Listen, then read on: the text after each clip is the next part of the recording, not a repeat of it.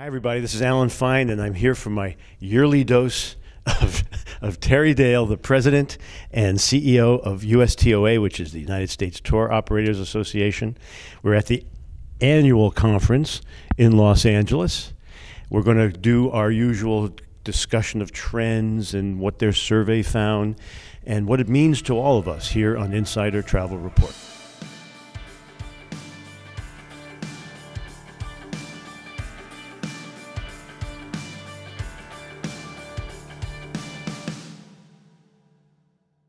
Terry, thanks for talking to us.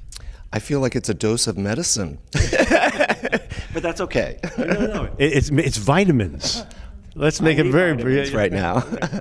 And so what I wanted to ask you, first of all, I wanted to tell you, you've become quite a showman. I've been to a number of these, and they get better and better. And I know you plan from like tomorrow. I always look forward to the plane ride, returning from wherever we are, because that's when it starts. The wheels are turning, and hopefully I get something done tomorrow on the plane. and always there's a point somewhere where you make me tear up, and I stop that. But you one of the times was when we saw the artist formerly known as Cat Stevens singing Peace Train with people all over the world. How could you not be impressed and emotional over that? But you know, his voice is so iconic. And the first time I heard it, I was like, oh my gosh, I just forgot what a classic sound. Yeah. Also, part of the showmanship, all the art, the artists that came out, the dancing, and it's clear that you're showing diversity and how it all works. Just you're visually telling the tale of what we're here for. Yeah, I've always been passionate about art, and finally I felt like, well, this is the year, because our marketing campaign was USTOA on Tour, which was celebrating the music, the culture of 4 different countries.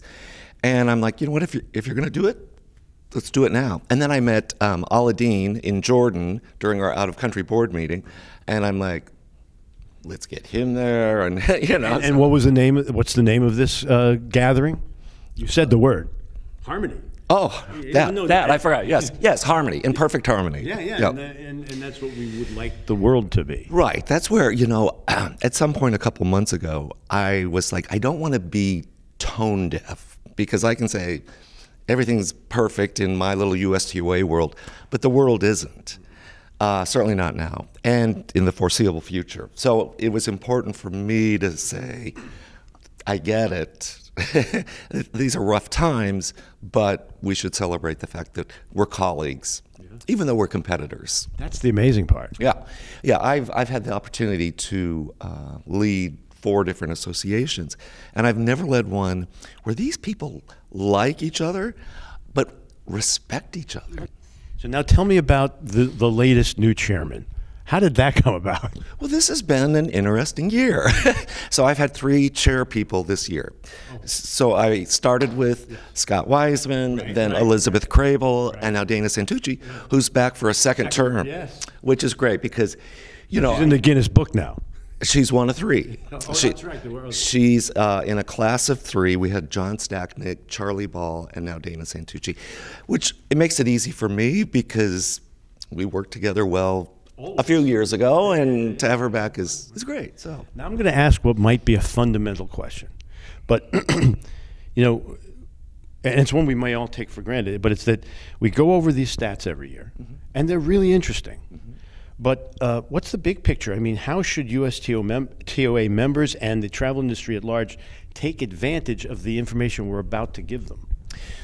Well, I think it needs to bolster confidence in our industry, because all of the indicators are really positive. Now, we all know tomorrow you and I can wake up and our world has been turned upside down because of X, whatever. Keeps happening and we don't know.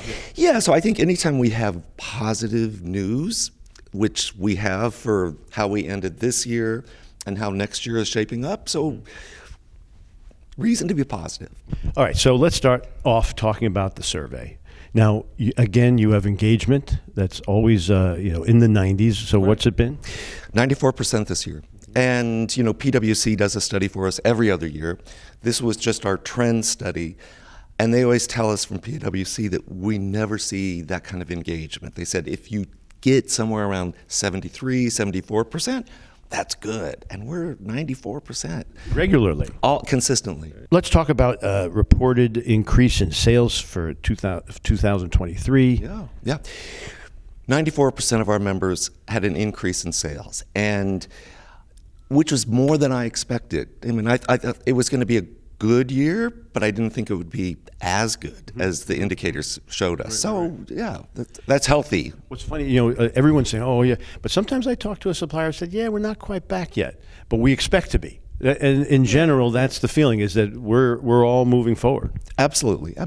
And we've seen that number of folks or members who, kind of hesitate or pause saying, we're not there yet. That's gotten smaller. Yes, so the majority have gotten there, but we still have some that are making up lost ground. The members who reported growth in passengers, and it's up there. It's up there, and knock on wood, next year it's going to be up again, we believe. So this is good stuff. Active members are highly confident. How many of those? 86% are highly and confident about next year. And the anticipated growth? Well, that's also going to be in the low 90 percentile, according to this. Mm-hmm. But it's one thing that one of many things I love about our members. It seems like regardless of how tough times may be, they still have this sense of hope and optimism, which I think is great. It is. Anticipated growth in passengers? Yeah, again, 92%, so that's going to be a good year. So now the potential threats shifted around this year. They did, and not surprising, economic factors, inflation, do we have it, don't we have it, so that, kind of bumped up. Cost of living increases. Terrorism dropped, which I was a little surprised in, knowing that what we're going through in the world today. Well, there's a little lag maybe. Yeah, we fielded this in October.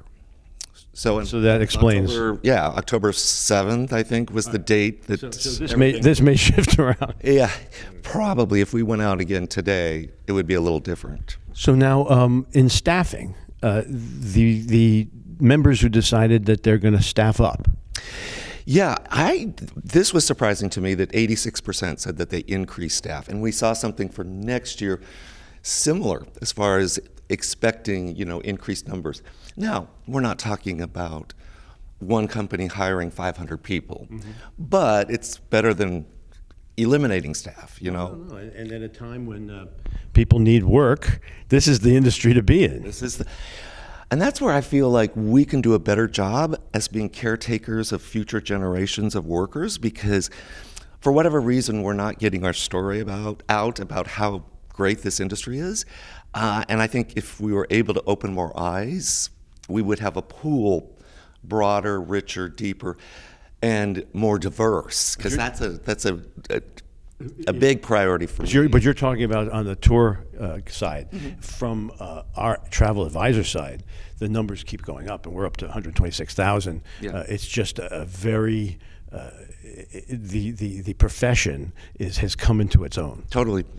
I can't live without my travel advisor. The impact of the travel advisor, our audience wants to know about that. Yeah, it's only going to grow. 2/3 of all of our revenue and bookings go through the distribution system, and 98% of our members who work with travel advisors anticipate that increasing next year. So it's going to be, we need them. And you know what? I think when we talk about a silver lining to COVID, one of them was the value proposition for the travel advisor and the tour operator, because I think people realize that, we need people to help navigate our travel, Right. So. Well, and we talked about at your press conference about the discretionary income it started with the glut of money because no one was spending. Right. And we kept thinking that money would run out.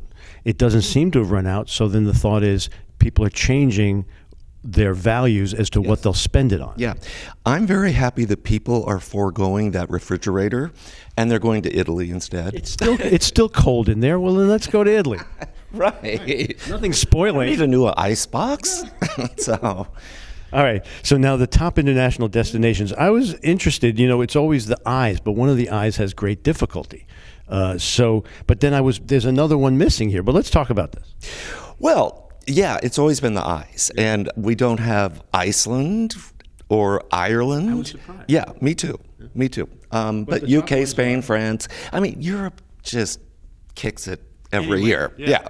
So, yeah, there's always some fluctuation in that top 3 or 5. Yeah. But I think it's like 14 out of the top 20 destinations are European. Okay. So it's our bread and butter. And in domestic destinations, there's really no surprise in New York, California. But Alaska is really... But you know what? I'm not surprised just because... of the suppliers going there. Right. Yeah. There's capacity and people are taking advantage of it. And you've got to have capacity to have growth. So they're all good. So the trend continues to be small.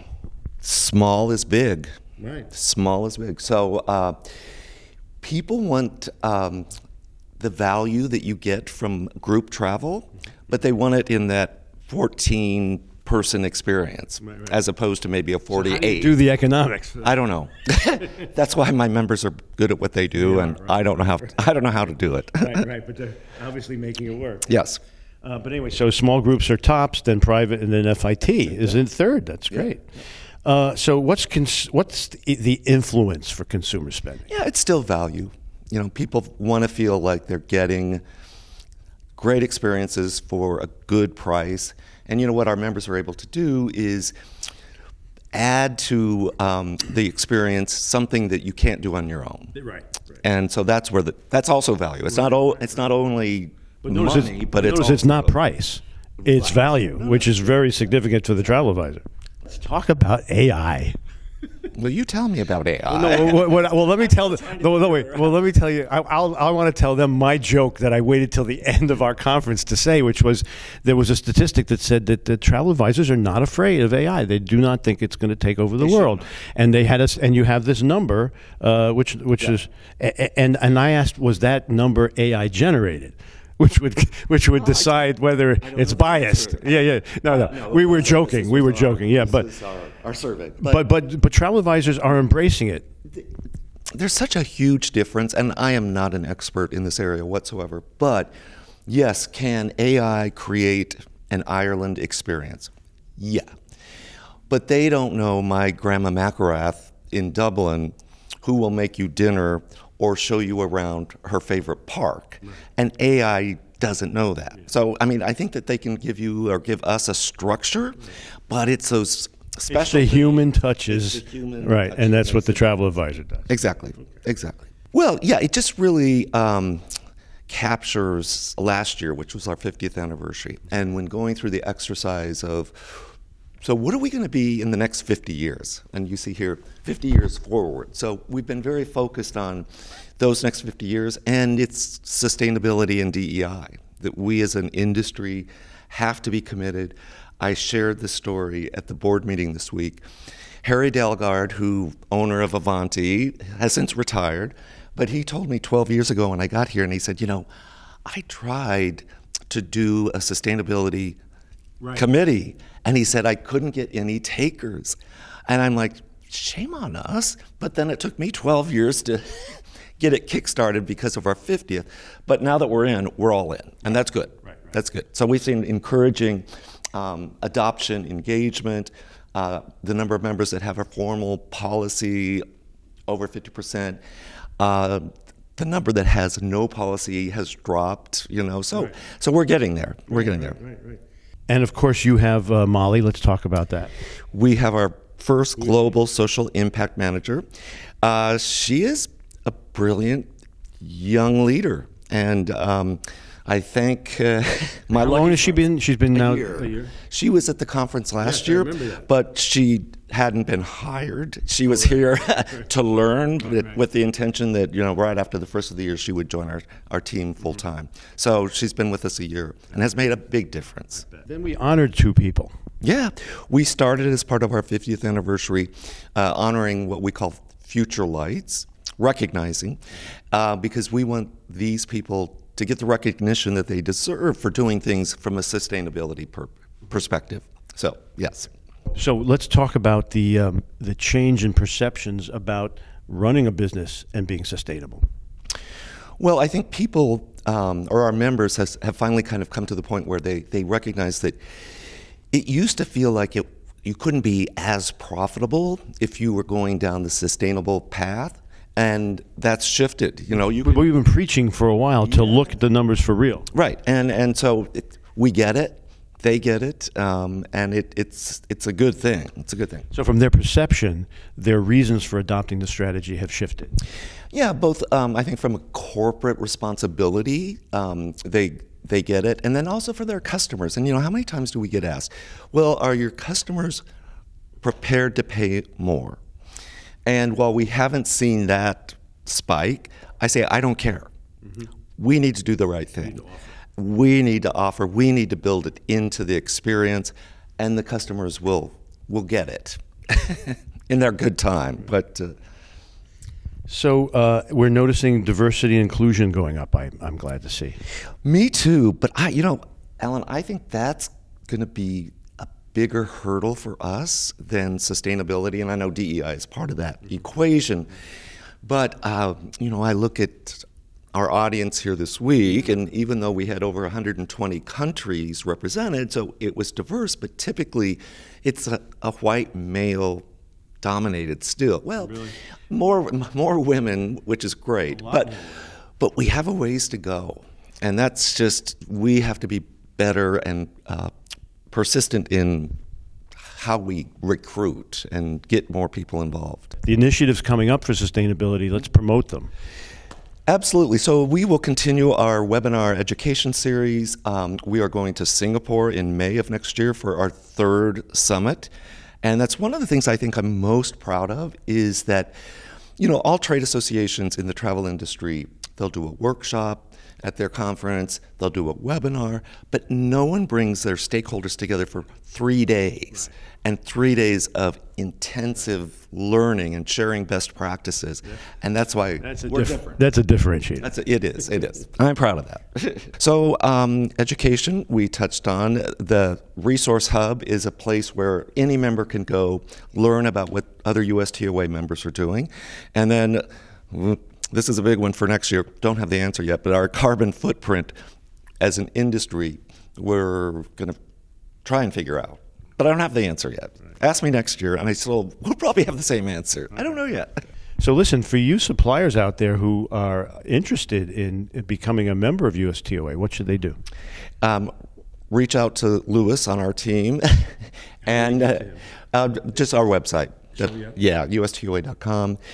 And I think what is amazing is that we're still old-schooled, and you usually don't want to use terms like that, but our members want to look across the table and look in this person's eyes and say, you're going to deliver for my customers. And that's still our DNA.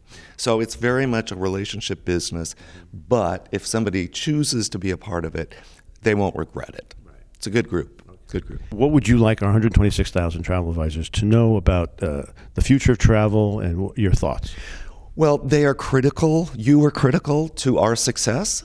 We need you as our business partner, and we will continue to thrive and survive through whatever is thrown at us. And we get a lot thrown at us, but they're our partners. But we can do a lot together. Totally. Yes. Everything is together. Thank you for joining us. Thank you for being here. Thank you for having our annual. And this is Alan Fine for Insider Travel Report.